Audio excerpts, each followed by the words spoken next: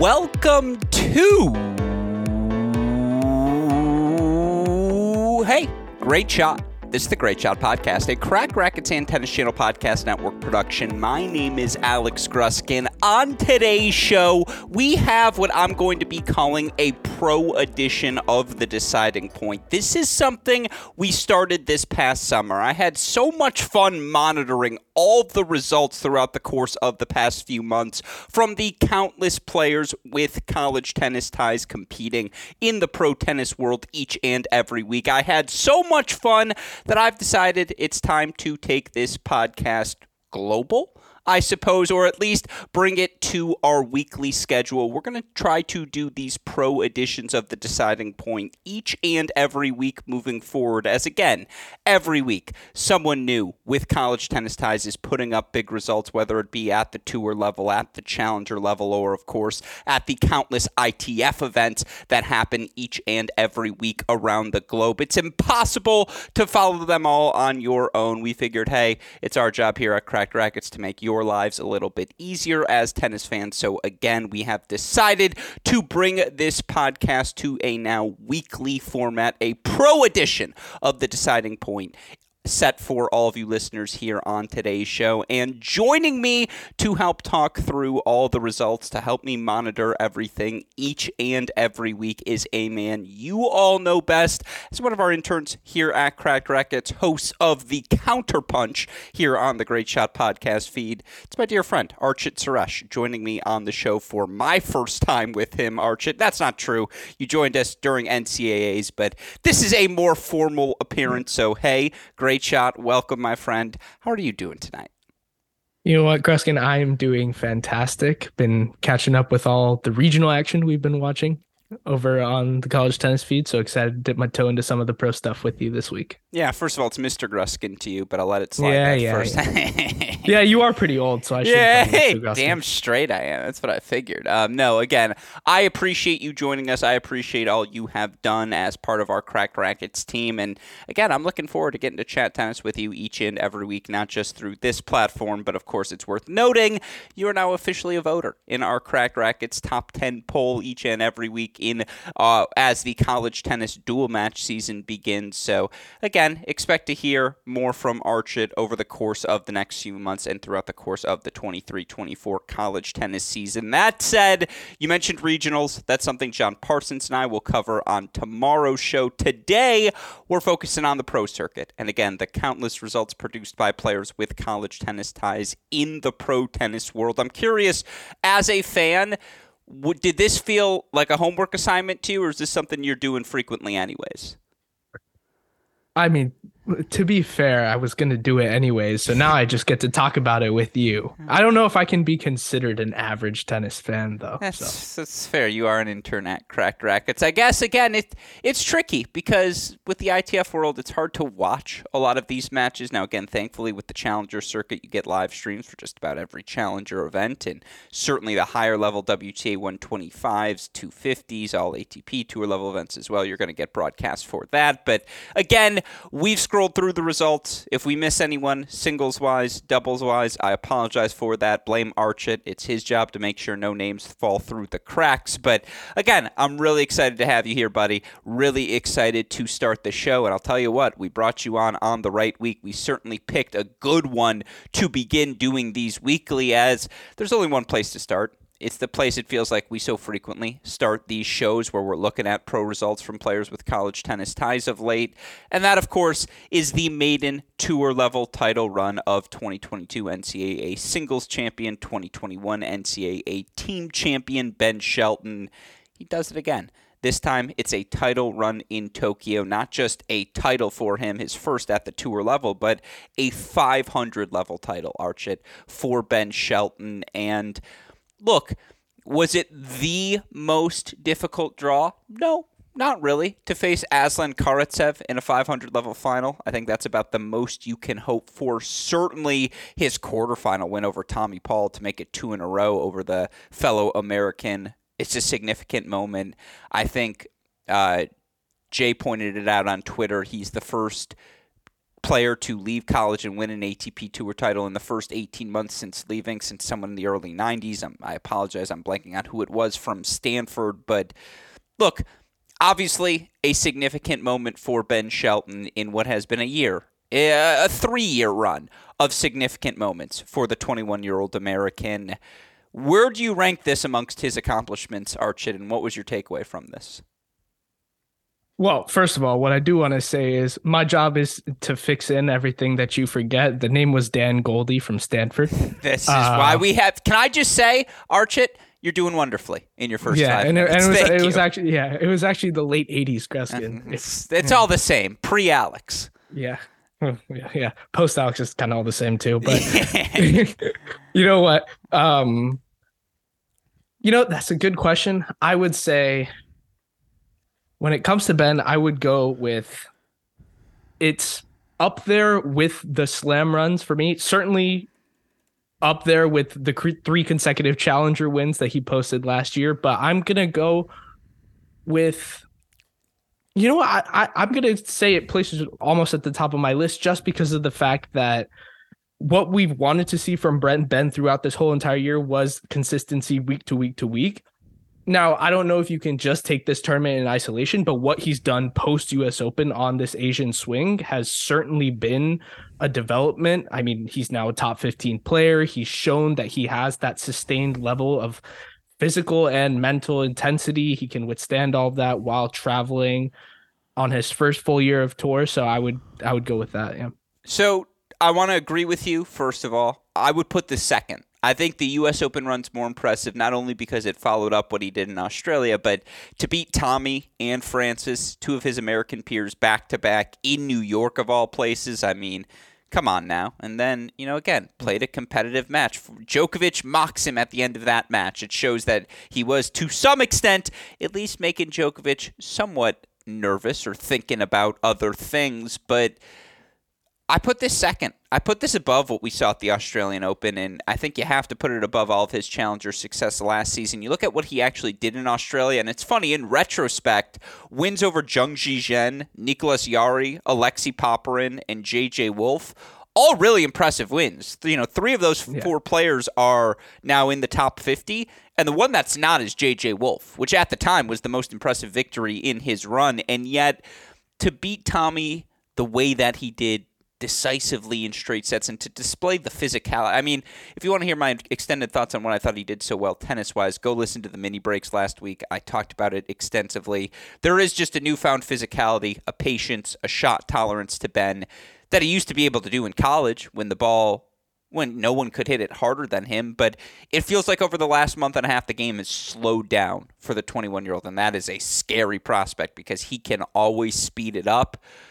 To beat Tommy, to be down a set and a double break to a Marcos Giron who was playing so freaking well. And I don't want to leave, by the way, what the former 2014 NCAA singles champion, I don't want to leave him short in this conversation because it was his 4th career tour level semifinal, keeps him in the top 60 probably to end the year rankings, and that just sets up everything he wants to do. Australia, Middle East, or Mexico, or Indian Wells, Miami. He's probably getting in to all those events into the main draw on his own ranking. That's what a run as a qualifier like this does for someone like Giron.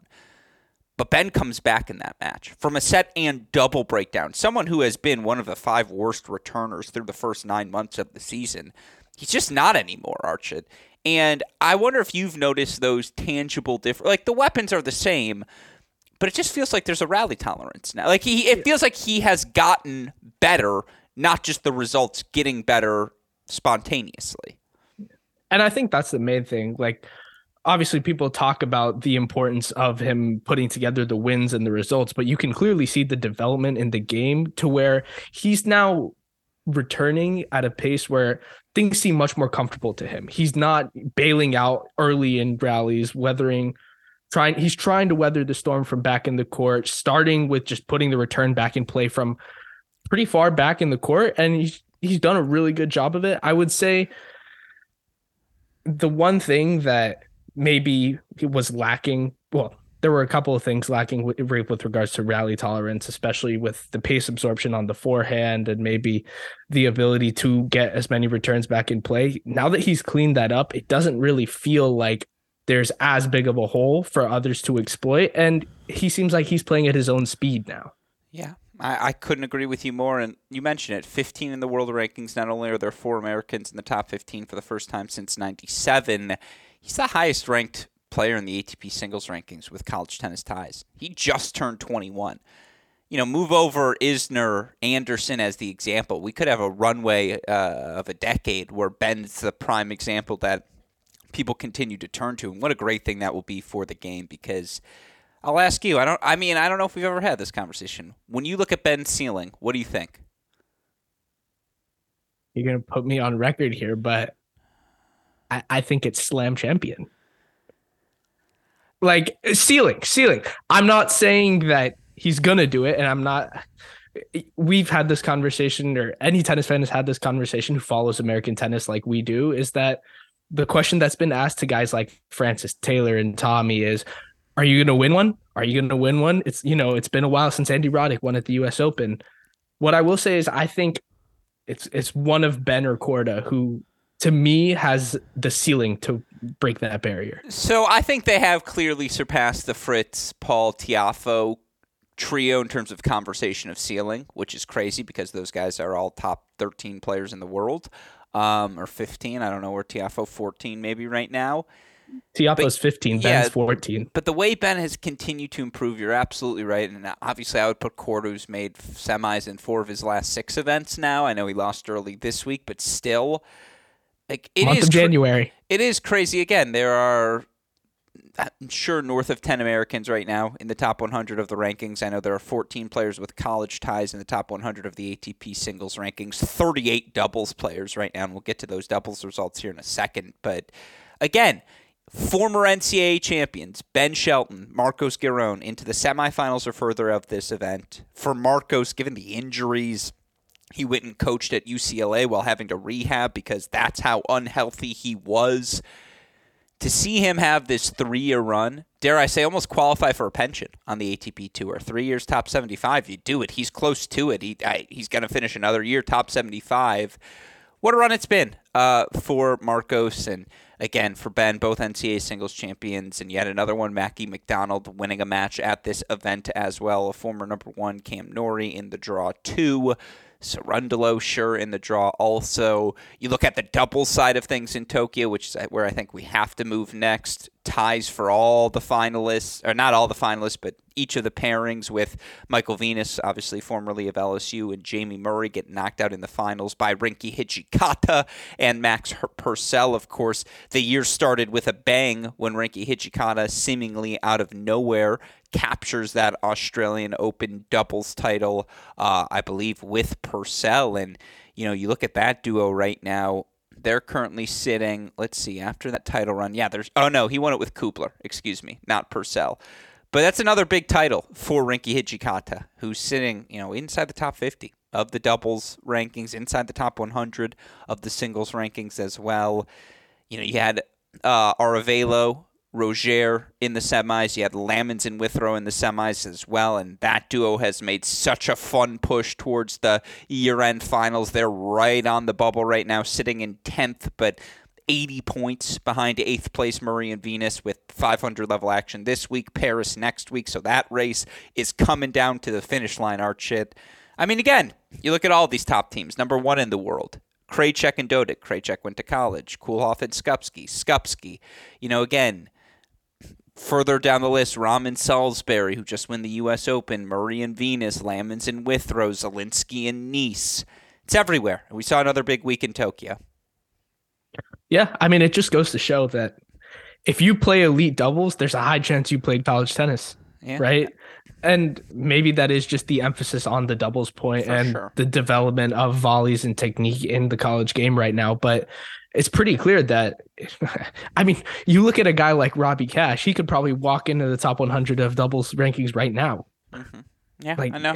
It's tough to say otherwise. And again, a credit to Excuse me, I'm blank. On Renki Hijikata, Max Purcell taking the title in Tokyo. That wasn't our only big ATP result, and we'll just stick on the ATP Tour side of things for now. It's been a career season for Yannick Hanfmann, the former All-American for UNC, into another quarterfinal this past week. I mean, again, you take it if you're Hanfmann, who's currently sitting at 47 in the live rankings. Number 5th seed, multiple quarterfinals this year. He's done it on multiple surfaces. Played a fun match with Tsitsipas. Obviously, we all saw the fun match with Murray yesterday. It's been a career year for him. You had King and Stalder, who have both become top 100 doubles players, making the quarterfinals. Andreas Mies, another guy with college ties, he was a quarterfinalist. I believe that rounded out all of your college ties in Antwerp. But thoughts on those results, Archit? Well, I want to talk about Yannick. The fact that he's winning 2 matches and he's into the quarterfinals of these events is just, it's such a bonus, right? Considering where he's come from and how far he's had to grind just to get to this point, it feels like a massive win for him. Obviously, he's now an established player on tour, and that just speaks volumes to the level that he's brought. I mean, the match against Murray last week, I know we all saw the outrageously long first set, and those are the numbers we'll focus on, but it's tough beating guys like Andy Murray in the first round, and he's just doing it consistently, right? So nothing more on that, but just absolutely phenomenal run for Yannick. Yeah. All right. Well, then with that in mind, let's move over to Stockholm now. Nothing too crazy here. J.J. Wolf wins a match. That's your only singles victory. You did have Julian Cash, formerly of Oklahoma State, and I believe Mississippi State maybe as well, making the finals. Robert Galloway, a semifinalist there. I think he had a couple other college ties in the quarters as well.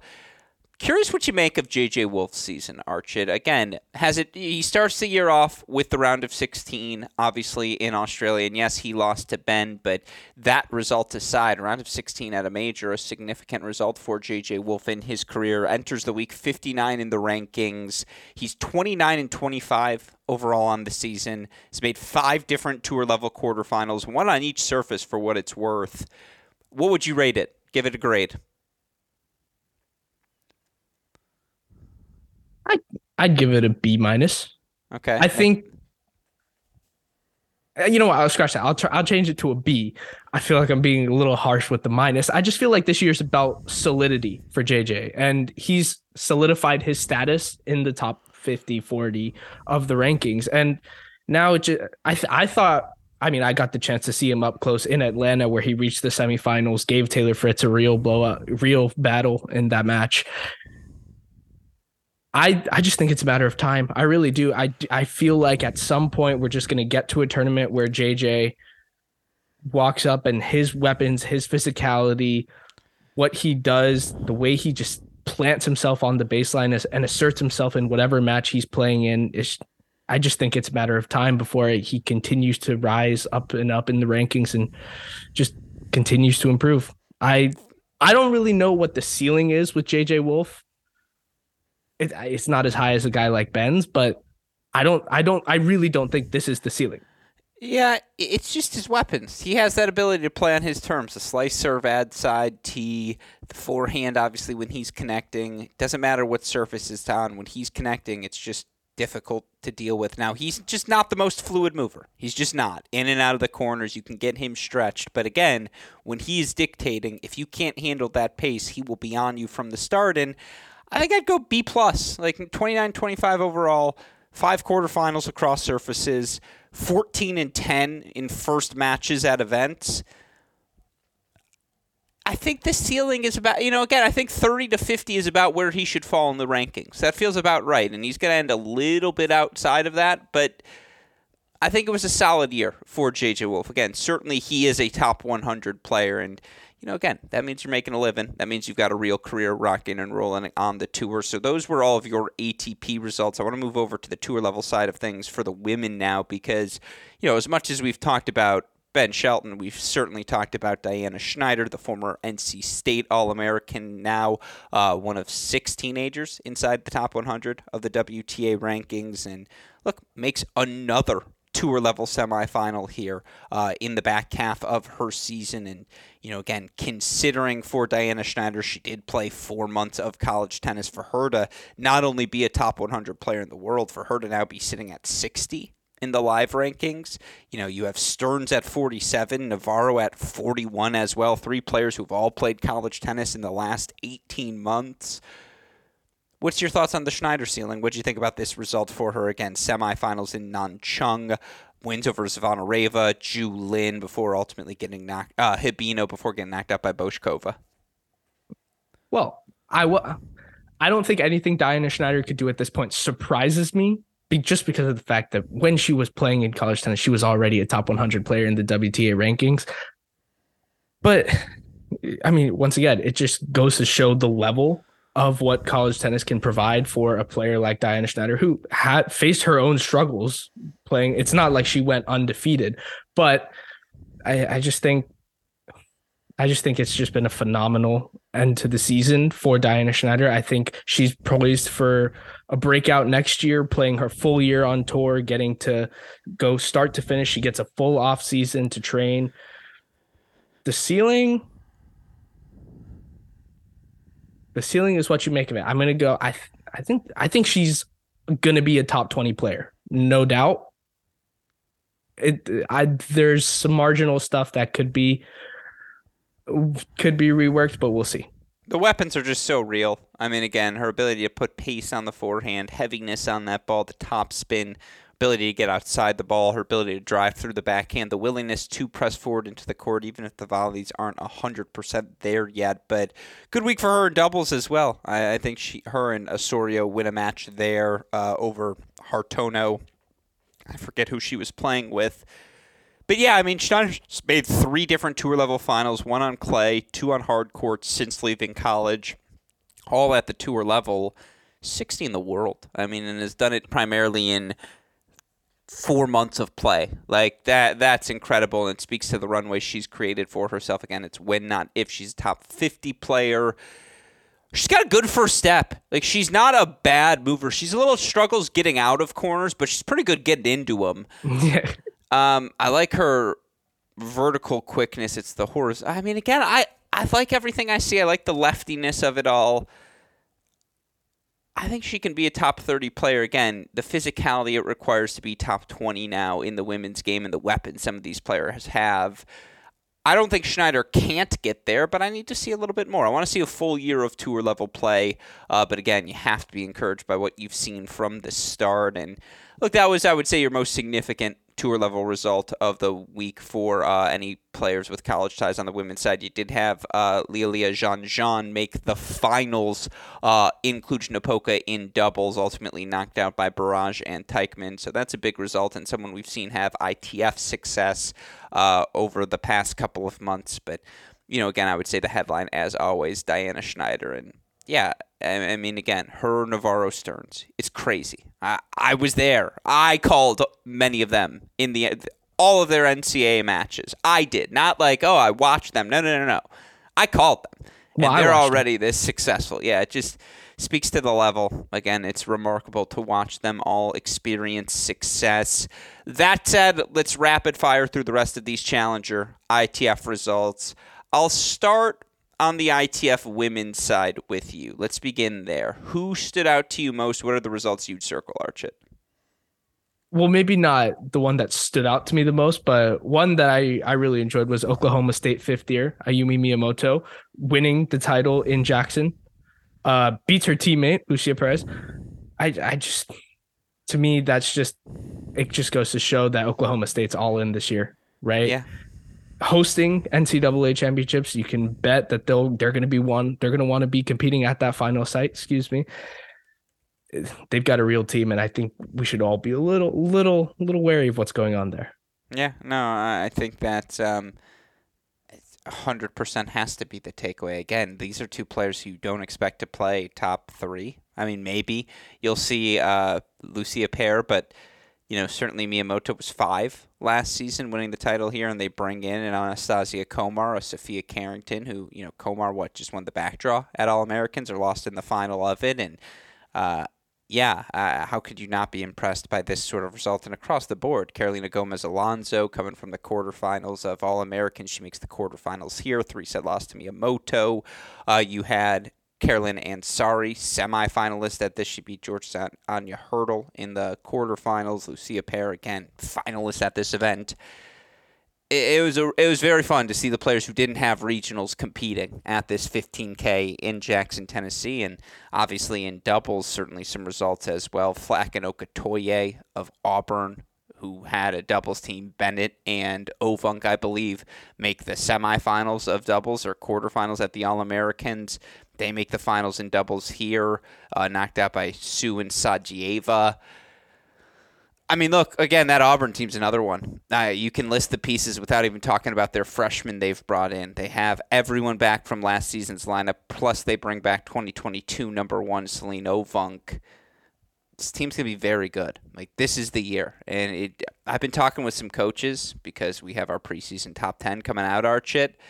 The SEC is so good on the women's side. This is the year where after the ACC has dominated. And by the way, the ACC is still going to be very, very good this year.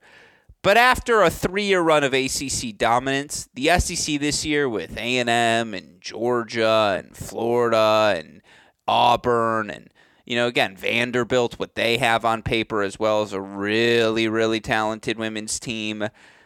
The SEC women are going to be very, very, very good this year, Archit. And this event, I know Oklahoma State in singles, we talked about, again, they're going to be awesome too. They might be the favorites right now in the Big 12 with a very good Texas and, again, very good Oklahoma squads coming in. And yet maybe you like Oklahoma State on paper better than most, but I just keep thinking that SEC is going to be real good. Yeah, it'll be an intriguing watch. Yeah, I agree. All right, what else stood out to you? Let's see here. Well, if we're going one thing that really stood out to me, shifting over to the men's side, was obviously Gab Diallo's run in Bratislava. Sure. I like that. Absolutely. All right, then. Can I rapid fire through the women's real quick? Yeah, why don't you? Right, yeah, okay, we'll get there because Carol Zhao, shout out Stanford, semifinalist at the 100K in Shenzhen. Big result for her. My favorite, Yudis Chung, coming from Division 3, quarterfinalist there as well. 80K in Macon, Georgia. Shout out to McKenna Jones, who's had a really, really good year, both singles and doubles, approaching her at career highs. She makes a quarterfinal. Alexa Noel, the current Miami redshirt junior, semifinalist as well. Quarterfinalist at that event as well. But again, we saw Noel make the finals of the All-American a week ago. Now she's in the quarterfinals of an 80K. Good to see her healthy. Again, playing extraordinary tennis. I thought those two stood out for me. Shout out to Isabelle Boulay, semifinalist at a 60K in Canada. You had Maddie Sieg make the quarterfinals there. Former UCLA number one Robin Anderson as well. And Chisa Chanta, former Oklahoma player, quarterfinalist at a 15K in Hua Hin. You had Kupris making the finals with Svensson at the 60K in Canada in doubles. They were knocked out by Robin Anderson and Delana Hewitt. So shout out to Robin Anderson taking a title. You had a couple other doubles quarterfinalists, I believe, as well on my list. No other title winners. I don't think I missed anything. Did I? Not on my list, no. Okay, if I did, we'll hear about it in the comments later. Let's move on now to the men's side. Talk me through Diallo, other things that stood out to you. Well, Diallo in Bratislava, the Canadian, beats Arthur Ferry of Stanford, beats Dominic Thiem, makes it all the way to the final, beats Martin Dam, makes the final, wins it 6-0, 7-5 against Delure. Phenomenal run for him. He's just going to make a top 100 push. It's a matter of if. It's a matter of when, not if. The weapons are there. I love the forehand. The serve +1 is just, it's there. I don't know if there's a definitive pattern. Like, I don't know if where he decides to go with that first forehand, but I do know that it's going to go in and I know it's going to be effective. But yeah. I just like the weapons. I like the physicality. I like the athleticism. He's solid moving in and out of his corners. The lateral movement's pretty solid. I'm all in on Gab Diallo. Yeah, I have no problems with that. Well, the rapid fire through some more. Kovacevic wins a title 2 weeks ago, semifinalist this past week. He's top 110. He's knocking on the door of a top 100 debuts. The former Illinois All-American in doubles, Benjamin Locke, Ruben Statham, big result making the semifinals there. Colin Sinclair, former Cornell standout quarterfinalist in Hamburg. Adam Walton making the quarterfinals there in singles. You had former Baylor and Tennessee players Jakob Schneider, Mark Wallner making the semifinals. Adam Walton, Hunter Reese making the quarterfinals there as well. Yeah, Diego Hidalgo, another semifinal for him at the challenger level in doubles. He continues to make a top 100 push, and then Andrew Harris, JP Smith, quarterfinalists at the challenger level. I think that's everything challenger. Any ITF things stand out for you, or you want to hear my rapid fire? Well, really quick on Challenger, do we want to mention Nishesh Basavareddy making the final in Fairfield? Or? I believe that was a couple weeks ago. That was a couple weeks ago? Okay. It's a little bit dated, but yes, we do want to mention that. Obviously, a significant result for him. Beat Mickelson, right? Yeah, beat Mickelson, beat Adam Walton, too. Beat the GOAT, Stevie Johnson. Yeah, and again, it's a Stanford team that is fascinating because Ferry could hypothetically still come back. And if Ferry's back with Basavareddy and Banerjee and Basing and all these freshmen, Kang, etc. If even one of them, Rivera, they're legit. Well, what I'm hearing. I mean, as said Matt Stakowiak and Chris Halliors, every year we've done the show, and every year I've fought them, and every year I let them win, and every year I'm proven correct. Although this year could be different because you're right. On paper, this team is extraordinary. On paper, they're legit. Yeah, on paper, they're legit. All right, you ready for the ITF rapid fire? Yeah. Or Jake Fernley. For me? Yeah, shout out Jake Fernley. Shout out Jake Fernley. Singles and doubles in Aldershot. Yes. Doubles with South Carolina's Connor Thompson. Yes, and they beat former Baylor Dartmouth standout Charlie Broom in that doubles final. Yeah, for this event, it was a really fun just quarterfinal field. You had Toby Samuel beating Paul Jubb, a couple of South Carolina All-Americans going head-to-head. Samuel 6-3 in the third there. Giles Hussey, former Tennessee standout, a semifinalist as well before getting knocked out by Fernley. But, yeah, big week for Fernley, who obviously we haven't seen at any of the fall events, but hey, he's winning pro titles. He's doing just fine over there. We also had Sebastian Fanislow, former Pepperdine All-American, knocking out Henrik Roca in the finals of a 25K. He was a title winner. Johannes Ingledson partnering with Simon Fruden to win a doubles 25K title. That might be the extent of our titles. No, we've got another one. How about at the 15K in Las Vegas, Angel Diaz, Johannes Monday. They knock out former Florida Gators, Andy Andrade, Will Grant. You also had the team of Maloney and Clark, semifinalists, Marks and Whitehouse, semifinalists as well. Not too shabby for the Tennessee boys, who, by the way, in what is as good as the SEC women are, the men's side is wide open. It's a good result for Tennessee, again, finding some doubles continuity early. Harper's not walking through that door. Walton's not walking through that door anymore, Archit. Yeah, you know what? I don't know what'll be more entertaining, the SEC men's race or the SEC women's race. It's a good question. They're both going to be very fun. Yeah. It's certainly worth asking and something we will continue to monitor as well. But that was your Las Vegas action in doubles and singles. Semifinalist Shinsuke Mitsui, adding to that Tennessee wealth of success. He makes a semi there. Former Tennessee player Luca Wiendeman, a quarterfinalist. You had Oklahoma's Alex Martinez, quarterfinalist. Florida's Andy Andrade, quarterfinalist. Tyson Kwiatkowski, the former NCAA singles champion, finalist at this event. Notre Dame rising sophomore Sebastian Domingo, a quarterfinalist, and Alex Rezegi, currently a junior, might be committed to Stanford. He also makes the quarterfinals as well. Shout out to former UCLA player Carousel. He wins a 15K in, I believe, Brazil. Not quite sure where it was, but Felix Corwin, former Minnesota standout, a semifinalist at that event as well. You had Florida State's Aziz Dugas winning a title at a 15K in Monastir.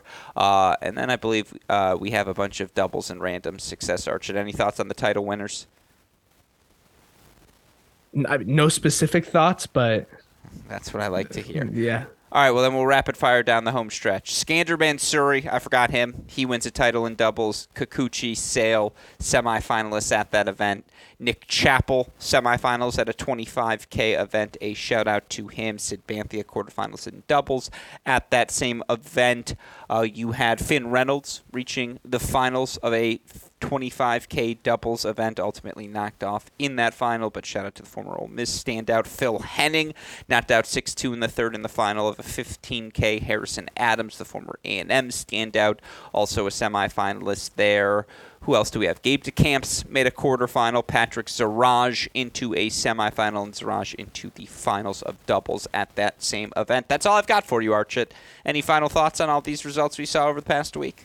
Well, I was going to say that's all, but... Yeah. Well, a lot of these players are now back in school, or they're getting ready for the next season. Yeah, and I think just what you mentioned, these are guys who didn't even, well, a lot of these guys didn't even play at the top spot at their respective schools. Like a guy like Phil Henning was, I mean, he was always at the top of the lineup, but again, it just goes to show the depth of what college tennis provides at this, and like it really is a joy just to see these players compete at the highest level on the pro tour.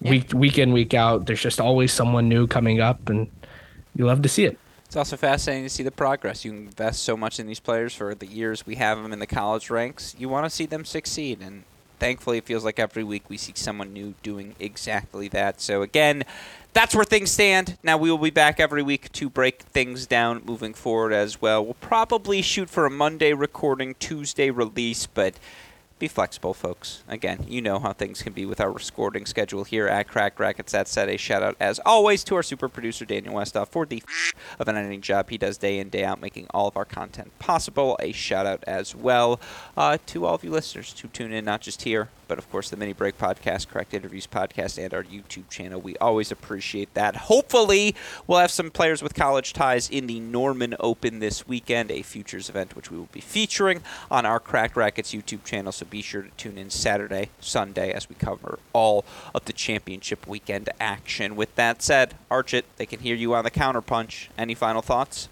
before we wrap today's show? No final thoughts. That's all for me. I like to hear it. Well, then, for the fantastic Archit Suresh, our super producer Daniel Westoff, our friends at Tennis Point, from all of us here at both Cracked Rackets and the Tennis Channel Podcast Network, I'm your host, Alex Gruskin. Archit, what do we tell our listeners? Hey, great shot. And we will see you all tomorrow. Thanks, everyone.